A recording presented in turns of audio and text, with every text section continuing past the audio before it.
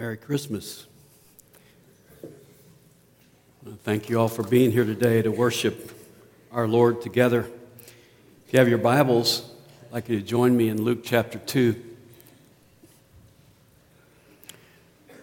Sherlock Holmes and Dr. Watson went on a camping trip. After a good meal and a bottle of wine, they lay down in their tent for the night and went to sleep. Some hours later, Holmes awoke and nudged his faithful friend. "Watson," he said, "look up at the sky and tell me what you see." Watson replied, "I see millions and millions of stars." "And what does that tell you?" Holmes inquired. Watson pondered for a moment, and then he said, "Astronomically, it tells me there are millions of galaxies and potentially billions of planets. Astrologically, I observe Saturn is in Leo. Horologically, I deduce that the time is approximately 3:15. Theologically, I can see that God is all-powerful and we are very small and insignificant. Meteorologically, I suspect that we will have a beautiful day tomorrow." And then he paused. "Why, Holmes? What does it tell you?" Holmes was silent for a moment, and then he said, "It simply tells me that someone has stolen our tent."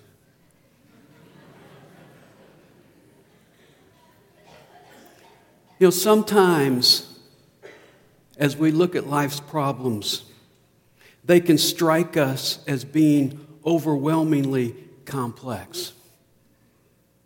We look out at our world and we watch the news every night, and we're confronted with war, the threat of nuclear weapons, the threat of chemical weapons, terrorism, poverty, famine, catastrophes.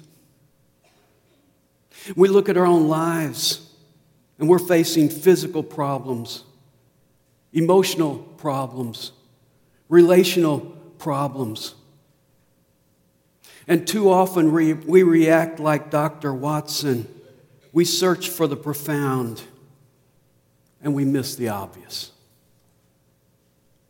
You see, the basic problem in your life and the basic problem in my life is not complex. It's simple and it's obvious. It's a 3-letter word: sin. Whatever problem is captivating your attention today can be traced back to this one fundamental source, the root of all problems. Are you sick? Sickness comes from sin. Do you have family conflict and breakup? Comes from sin. War comes from sin. Crime, sin.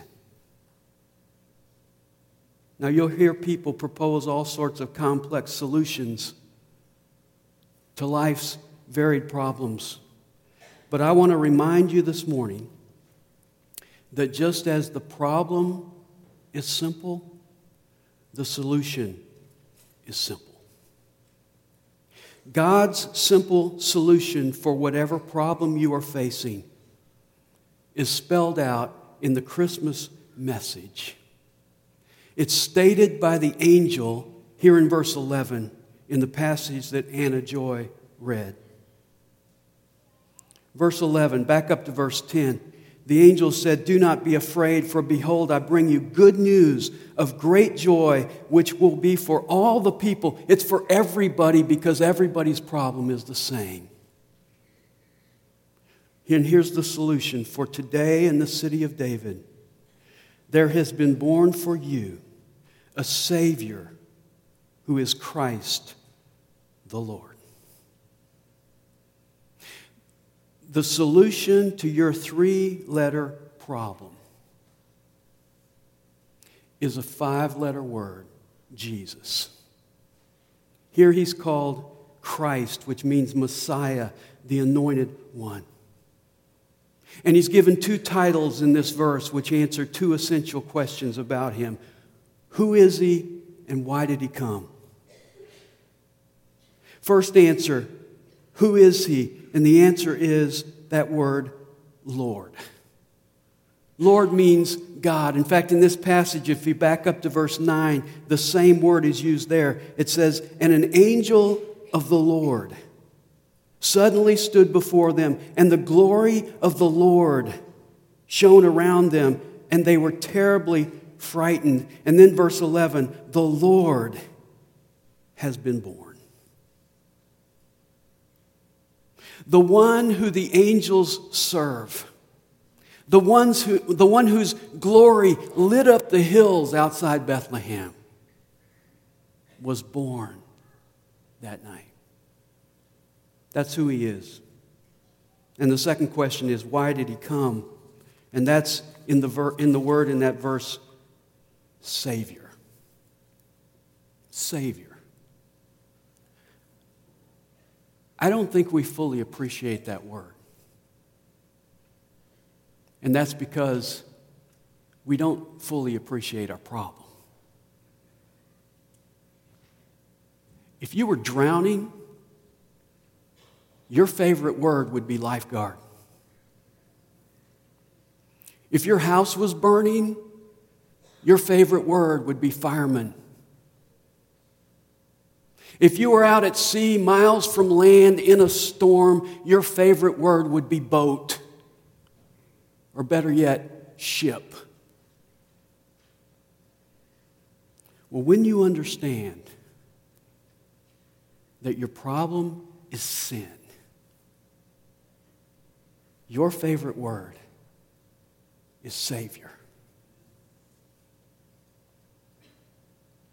Aren't you glad it doesn't say in verse 11, there has been born for you a judge? I don't need a judge. I need a Savior. This time of year, many of us make Christmas lists. We say, this is what I want for Christmas. Well, on that very first Christmas, God made a list for you. And it's a little different. It's what you need for Christmas. And there was only one thing on that list: a Savior. Someone has said if our greatest need had been information, God would have sent us an educator. If our greatest need had been technology, God would have sent us a scientist. If our greatest need had been money, God would have sent us an economist. If our greatest need had been pleasure, God would have sent us an entertainer. But our greatest need was forgiveness. So God sent us a Savior. Now that's simple.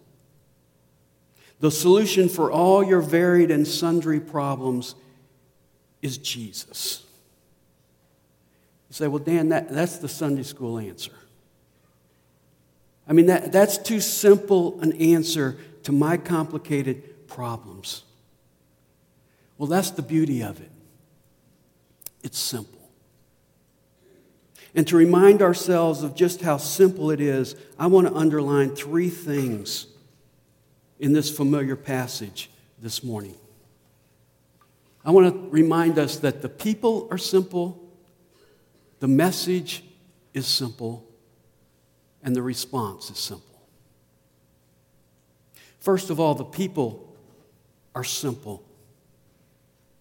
Aren't you a little surprised that in verse 8 it doesn't say, in the same region there were some scribes and Pharisees in the temple keeping watch over their religious rituals, and an angel suddenly appeared before them? Aren't you a little surprised that verse 8 doesn't say, in the same region there were some kings and princes in the palace keeping watch over their kingdom, and an angel suddenly appeared before them? Why did the good news come to shepherds? Well, I can think of three reasons. Number one, Because the gospel is for simple, sinful people. Shepherds were notorious for being thieves. That's why Jesus said the good shepherd guards his sheep not just from wolves, but from other shepherds, because they would steal sheep. They were notorious for being thieves. They were notorious for being untrustworthy. They were drifters. By very nature, their job was looking for more green pasture, and so they moved around a lot. People didn't always know them very well, didn't know their character. Historians of that day say they were so unreliable that they weren't allowed to testify in a court of law. They were also irreligious, what we call today non-churched people. Alfred Edersheim, in his book, The Life and Times of Jesus the Messiah, says their manner of life isolated them from religious ordinances and rendered strict observance unlikely. When feast days came, they couldn't go because somebody had to watch the sheep. On the Sabbath day, the wolves didn't take that day off. So they had to work. They were irreligious. They were also unintelligent people, uneducated people. They couldn't read and write. And most of them were very young, like David, who was watching his father's sheep because he was the youngest son. So shepherds were people that society largely looked upon with suspicion and disdain. And yet they are the only people who were invited to see Jesus on his birthday. Why? Because Jesus' purpose in coming was not to find the most worthy and pat them on the back. His purpose in coming was to find the most needy and save us from our sins. He would later say in Mark 3:17, it's not those who are healthy who need a physician, but those who are sick. I did not come to call the righteous, but sinners to repentance. The shepherds qualified. They were simple, sinful people. Do you qualify? I do. Let me give you a second reason why I think the invitation was given to shepherds. And that is because the gospel involved the sacrifice of the Lamb of God. If you look on a map, you'll see that Bethlehem is only 6 miles from Jerusalem. Therefore, the market demand for sheep was great. Thousands were slaughtered in Jerusalem every spring. And it's very likely that the shepherds in the fields outside Bethlehem were tending sheep for sacrifice. They were tending sheep that would go to Passover and be sacrificial lambs. Isn't it ironic that the only ones invited to the very first Christmas were shepherds who protected harmless lambs who would soon die on behalf of sinful men? And they left their lambs to come to the stable and see the Lamb of God who takes away the sin of the world. And of course, Passover is a feast to remind the Jews of their deliverance from Egypt, remind them of how they got away from the death angel because they took the blood of the lamb and they put it on the doorposts of their homes. And in the same way, we escape the judgment of God for our sin when we take the blood of the Lamb of God and we apply it to our lives. Why shepherds? Well, because the gospel provided for us not only the sacrificial lamb, but the good shepherd. Shepherds have always had a special place in God's plan. Abraham was a shepherd. Isaac was a shepherd. Jacob was a shepherd. Moses was a shepherd for 40 years. King David was called while tending sheep. And Jesus said in John 10, I am the good shepherd.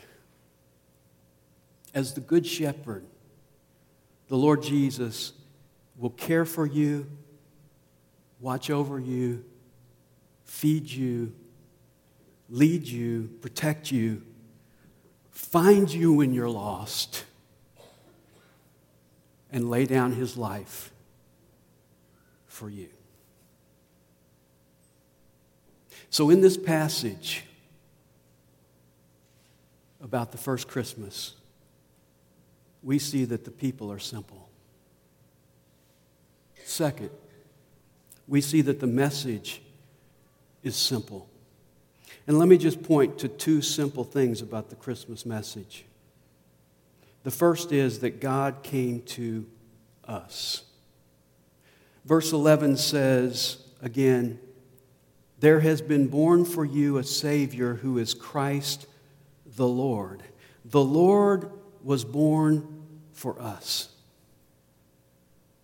Now, Jewish people knew that Messiah was coming to the city of David. That was prophesied years before in Micah 5:2.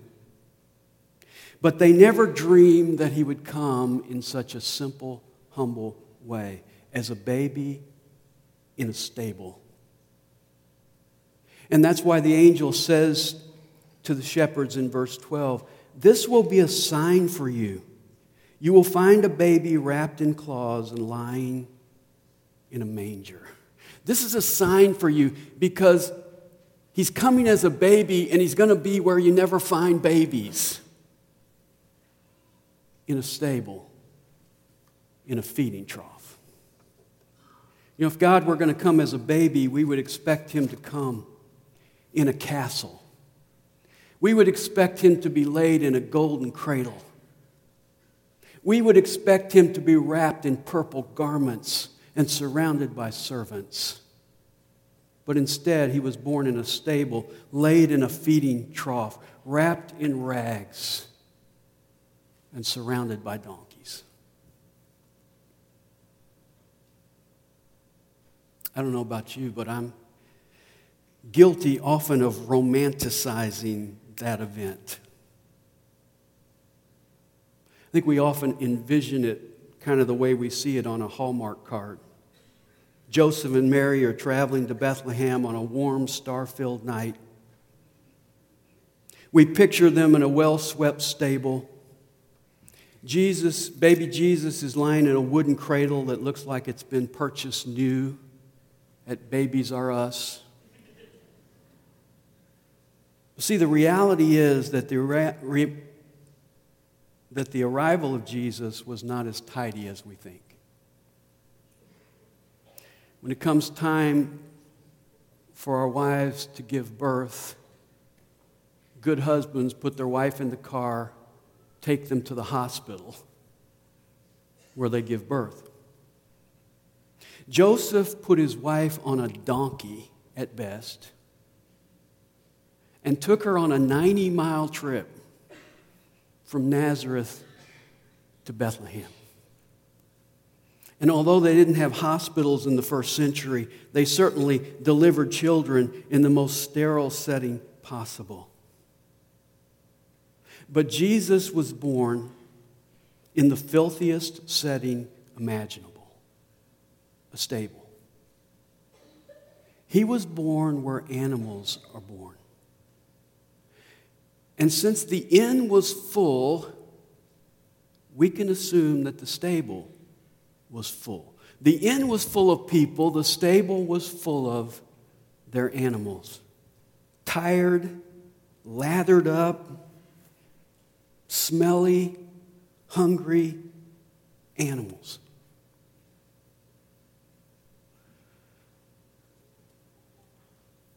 What smell do you associate with Christmas? I looked in Poor Richard's Almanac. It gave 10 smells of Christmas. Pine, wood smoke, bayberry candles, cinnamon, orange cloves, evergreen, snow,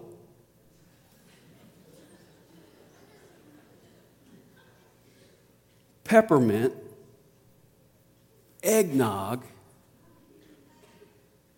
and anything that's being baked in the kitchen.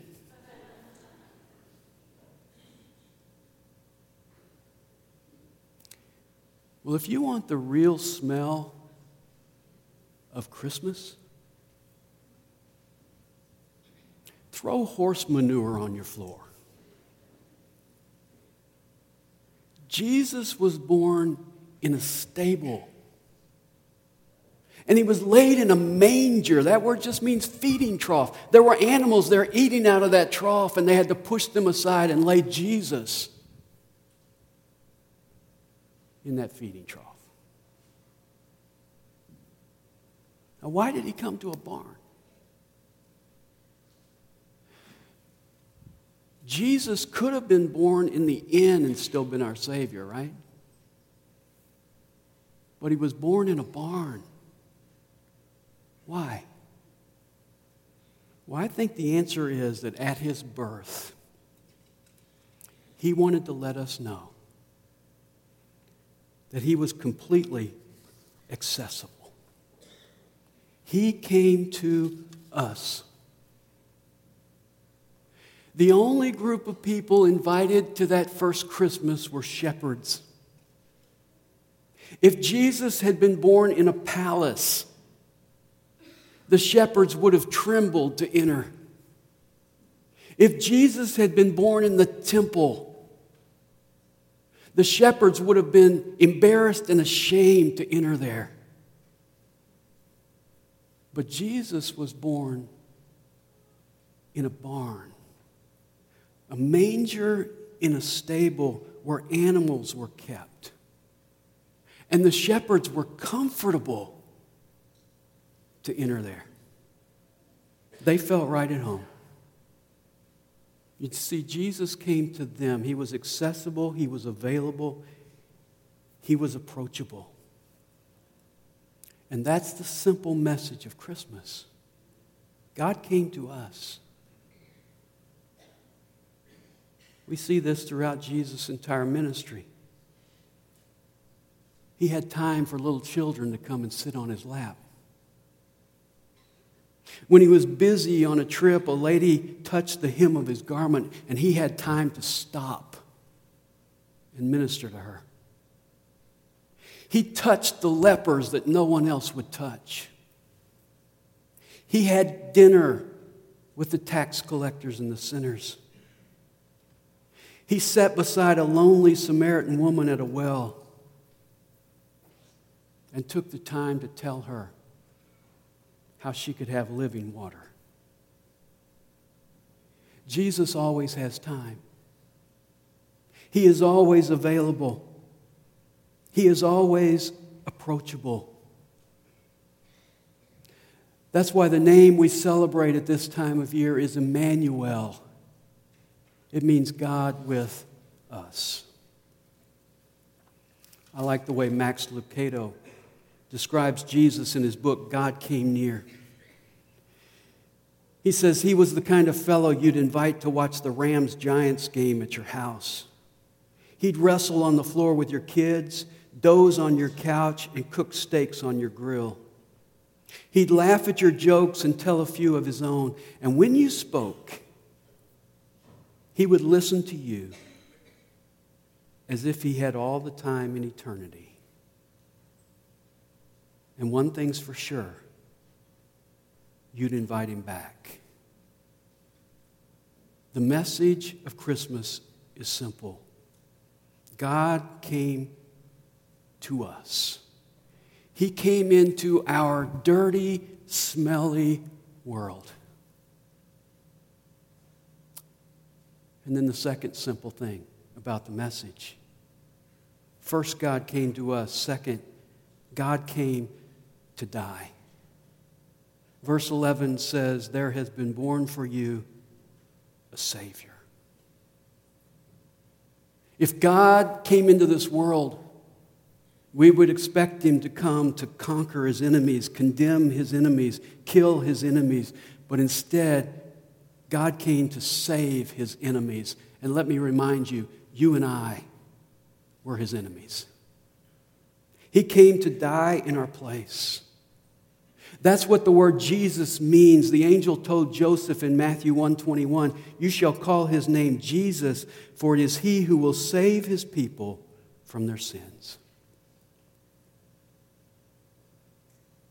The wise men brought 3 gifts to Jesus: gold, frankincense, and myrrh. Gold and frankincense were gifts suited for a king. Myrrh was a curious gift to give because it was the substance used as perfume on the dead. In John 19:39, we're told that Jesus' dead body was wrapped with 100 pounds of myrrh and aloes. Strange gift. It's like coming to a baby shower with embalming fluid.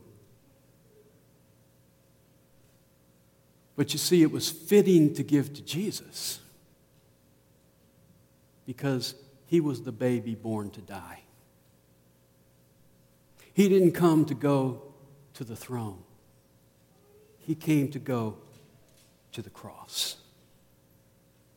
And that is the simple message of Christmas. God came to our place to die in our place so that we can now go to his place.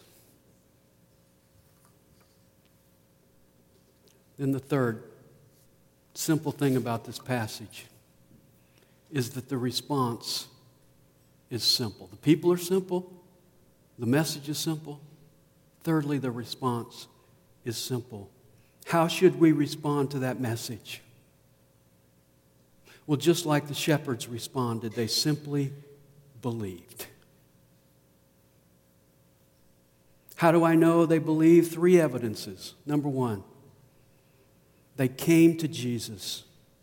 Verse 15 says, when the angels had gone away from them into heaven, the shepherds began saying to one another, "Let us go straight to Bethlehem then, and see this thing that has happened, which the Lord has made known to us." So they came in a hurry and found their way to Mary and Joseph and the baby as he lay in the manger. Now the shepherds could have heard the message and said, "Isn't that interesting? Let's sit here and have a theological discussion around the fire." Or they could have heard the message and said, "Let's send a delegation to the religious leaders in Jerusalem and get their interpretation of this." Or they could have heard the message and said, "We've always believed. We've heard all our lives that Messiah is coming to the city of David. Thanks for telling us." But what did they do? They left their sheep and they came to Jesus. You see, genuine faith is more than intellectual assent. It's more than nodding in agreement to the facts. When God reveals Christ to your soul, you must take him at his word. You must personally respond. You must leave everything and come in simple faith to Jesus Christ. And when you do, like the shepherds, your life will never quite be the same. And we see that from the next 2 responses. Their first response is they came to Jesus. Their second response is that they told others. Look at verse 16 again. So they came in a hurry and found their way to Mary and Joseph and the baby as he lay in the manger. When they had seen this, they made known the statement which had been told them about this child. When they had seen this, when they had seen what? A baby. Now, Jesus looked like any other baby. He didn't have a halo. There was no glow around him. He looked like any other baby. The only thing different about him was he was lying in a feeding trough. But they came and saw the baby, and they saw through the eyes of faith. They saw that this baby is the Lord. And they saw that this baby is their Savior. And when you see God's Son through the eyes of faith, when you see Jesus through the eyes of faith, you cannot be silent. It says they made it known. Once the shepherds visited the manger, it was not a silent night. They made it known to everyone. Now, they could have come up with excuses to be quiet. They were not trusted in a court of law to even give witness. Who's going to believe them? And who's going to believe that they saw angels? That's crazy. And who's going to believe that the Son of God is in a barn? But you see, nothing could stop them because they had genuine, simple faith. And so they told others. We often say that genuine faith doesn't just talk, it walks. Well, the reverse is true also. Genuine faith doesn't just walk, it talks. The evidence of their faith, they came to Jesus. The evidence of faith, they told others about him. And the third evidence of their faith is they glorified God.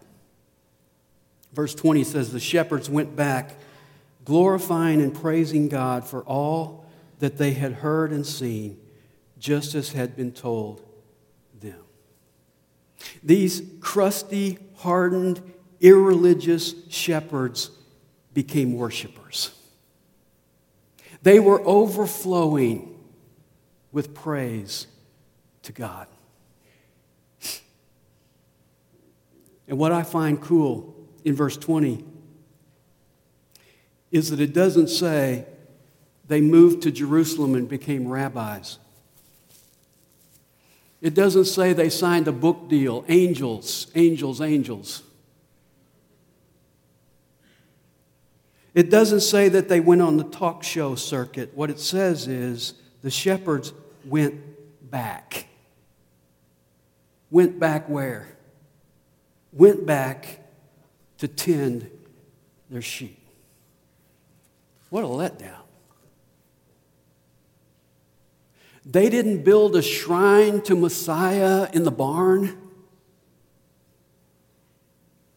They didn't charge people to have tours. You see, their circumstances didn't change. They went back to the simple place where God had called them, to their same routine job with their same basic problems. But now, they had found the solution. And their lives would never be the same. They were marked by faith in Jesus, telling the good news to others, and glorifying God. We're going to close our service today by taking communion. Communion has that same simple message in it. It's bread and a cup, reminding us of the body and the blood of our Lord Jesus Christ. And on Christmas, when we celebrate his birth, we remember that he is the baby born to die. He came to die in your place so that you could call him my Savior. I trust that you can do that today. And if you can't, his arms are open wide to anyone who will may come. I'm going to pray.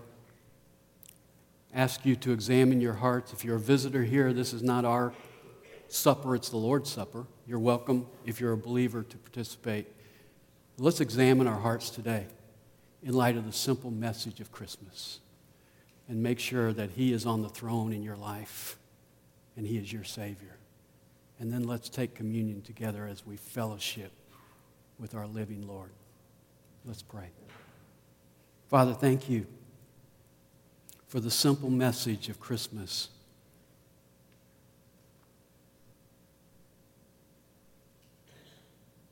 That you, Lord Jesus, very God of very God, became man, became a baby, went to the lowliest of spots to be born, in a dirty, smelly barn.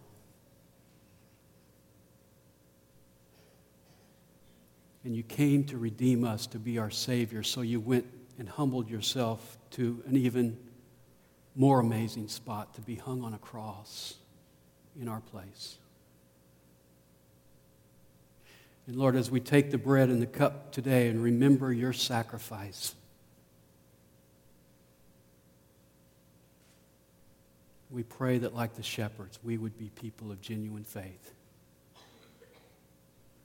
who come to you, who tell others about you, and who give you glory in all things. That's our desire and that's our prayer. We give you our thanks in the worthy name of Jesus. Amen.